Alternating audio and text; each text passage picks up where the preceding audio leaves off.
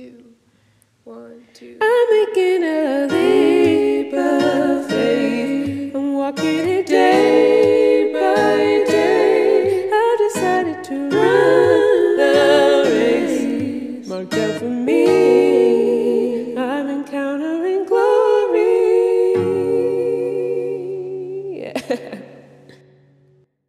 Welcome to the J5 Encounter podcast, where we explore matters of faith through aspects of sports. My name is Thomas Smith, and I'm happy that you're listening this day.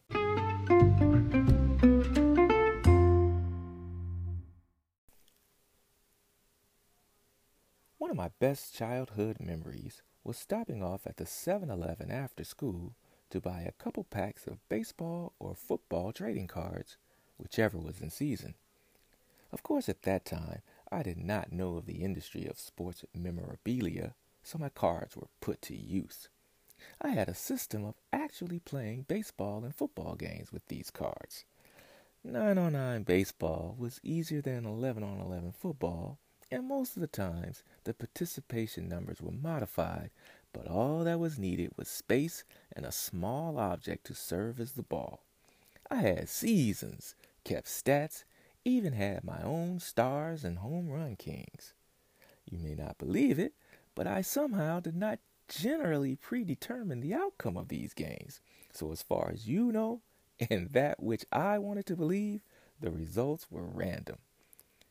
Anyway, according to my little sister, prior to one of my games, perhaps a playoff game, I was singing the National Anthem when she walked into the room. She recalls that I motioned her to stop, and she stood at attention until I finished the song, maybe even until I uttered, "Play ball."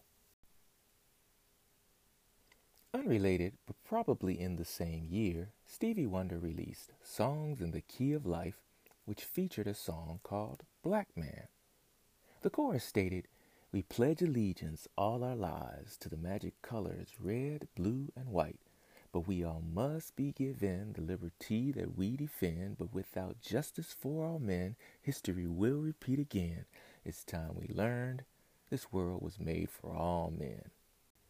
Maybe in 2020, much of the world is seriously considering the veracity of those statements as we all internalize the horror of the murder of George Floyd. To our chagrin and dismay, we were able to witness the very thing that Colin Kaepernick was protesting during the playing of the National Anthem by kneeling. He was eventually blackballed at the end of that season, and at the time of this recording, 4 years after his initial stance, has yet to return to professional football, similar to Mahmoud Abdul-Rauf, who likewise protested during the playing of the National Anthem by staying in the locker room or remaining seated, even praying, and never played in the NBA again after that season. Conceivably, during the last few years, we are all wondering why we even play the National Anthem at all sporting events anyway, or at least all the time. Well, apparently in my sweet home Chicago, during the 7th inning stretch of Game 1 of the 1918 World Series, a band played the anthem. Everyone was already standing, and perhaps stemming from the tragedy of the detonation of a bomb nearby, killing some and injuring more the day before, along with the announcement that the government would now draft baseball players into service, there was rousing patriotic participation from players and spectators. A few years later, in 1931, the commissioner of the NFL mandated that the anthem be played at every NFL game. So in a sense, football and the National Anthem are tied at the hip. But then other sports leagues followed suit, and over the years, we recognize the tradition.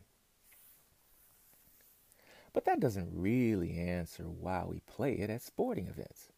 The problem we have now is that we do not have a unified answer to that question. Is it a display of straight patriotism? Are we honoring the flag?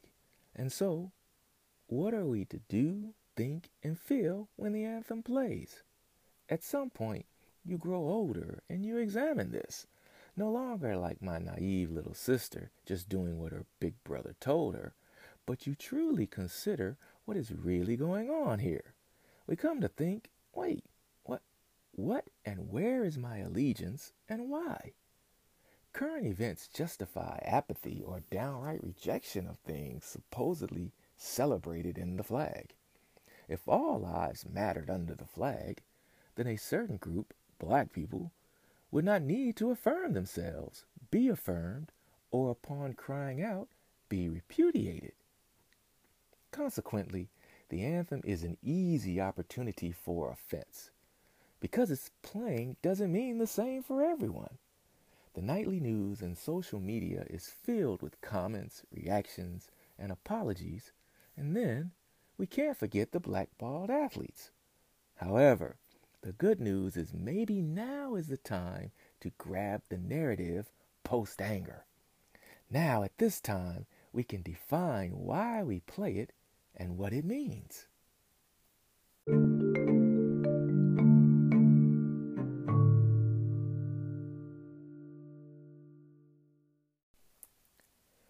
Can we emerge from this time of tumult and reckoning as a nation stronger and more unified? I would say that we make that the obvious choice. Our sense of justice and pursuit of peace demands a nation where we can all exist according to laws representative of the people. An impetus for this new national identity can surely be really defining what the 2.5, maybe more, minutes mean when we play the national anthem during sporting events or events at large. Let's take a stab. Be it declared that we play the anthem at large events and sporting events as a solemn offering of time to remember our national unity and citizenship above our team partiality and in the midst of our various diversities. During this time, we reflect on our freedom, our veterans, and our values. Okay, wait. The power in protesting this time before was to bring awareness and challenge that maybe we all aren't free and we are being hypocritical in our values. But that which is currently missing is the ability to engage in an action at that time toward a solution or resolution. Maybe Mahmoud was on to something. Here's the radical thought. The populace can still use this time to reflect and honor and hopefully test whether we are living consistent to our values, but our leadership can additionally articulate that this time provides the patriot with the opportunity to publicly exercise his or her freedom of thought and religion by silently, with all appropriateness, positioning themselves, standing, sitting, or kneeling. Now then, I add, maybe in the background, to, among other things, entreat our Creator who endows us with inalienable rights to help us as we pursue our unity, fix our hypocrisy, convict us of our sin, national and individual. I may have gone far for secular purposes, but you get the point. Every game, the opportunity is there to allow the Lord to receive our care for the issues of this land or not.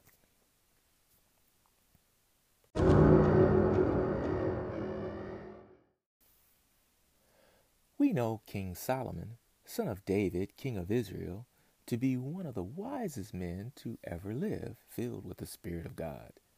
He built a temple in Jerusalem to serve as the worship center of the culture.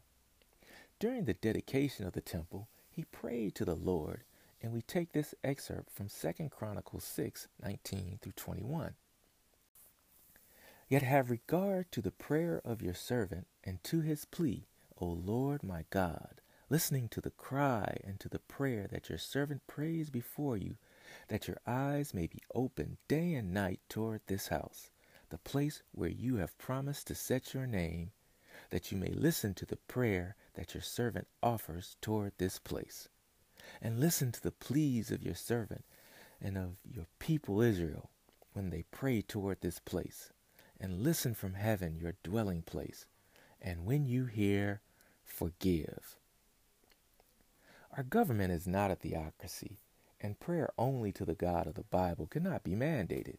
But the concept of the freedom for a national dedicated time of solemnity, even by suggestion, is a powerful constraint of the moment to where we can actually get to do something and there be an effect. I understand that everyone doesn't think that way. I remember at a certain conference that I attended where some respected leaders addressed the attendees, presenting the contemporary issues and celebrating activism, urging us to do something, but specifically stating that we would need to do more than pray, as if we were relying on superstition or something to deliver us. I maintain that prayer is where it all begins, and that there isn't a more powerful thing that we can do. The term prayer works is conditional and shortened in presentation as it depends on the agent receiving the prayer. Prayer to a bag of potatoes, however earnest, doesn't work, and prayer is in the power of positive thinking profession treads onto some other mystical turf. But when the object is faithful and true, whose steadfast love endures forever, our prayer is appropriately placed, primed for an answer. God responded to Solomon, appearing to him at night in 2 Chronicles 7:14-15, stating, "If my people who are called by my name humble themselves and pray and seek my face and turn from their wicked ways, then I will hear from heaven and forgive their sin and heal their land. Now my eyes will be open and my ears attentive to the prayer that is made in this place."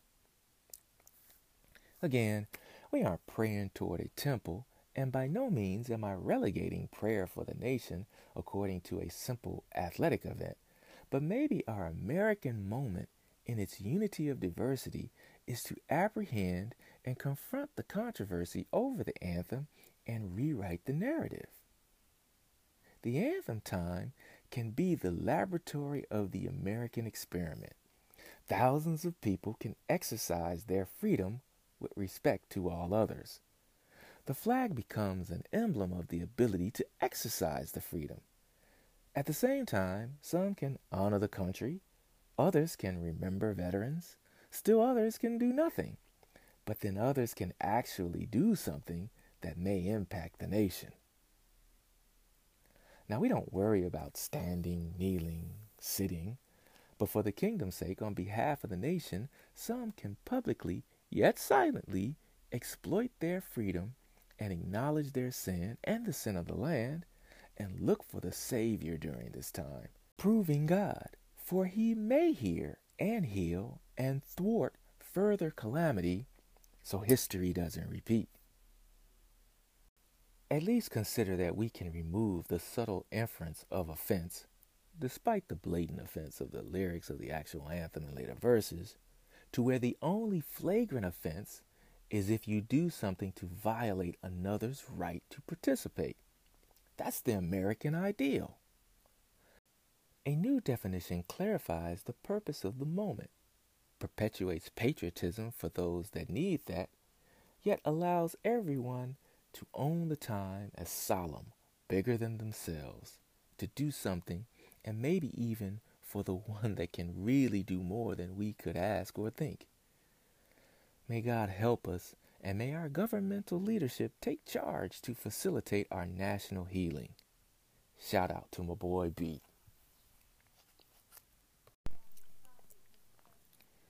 Lord, we do entreat you, for you are holy and righteous.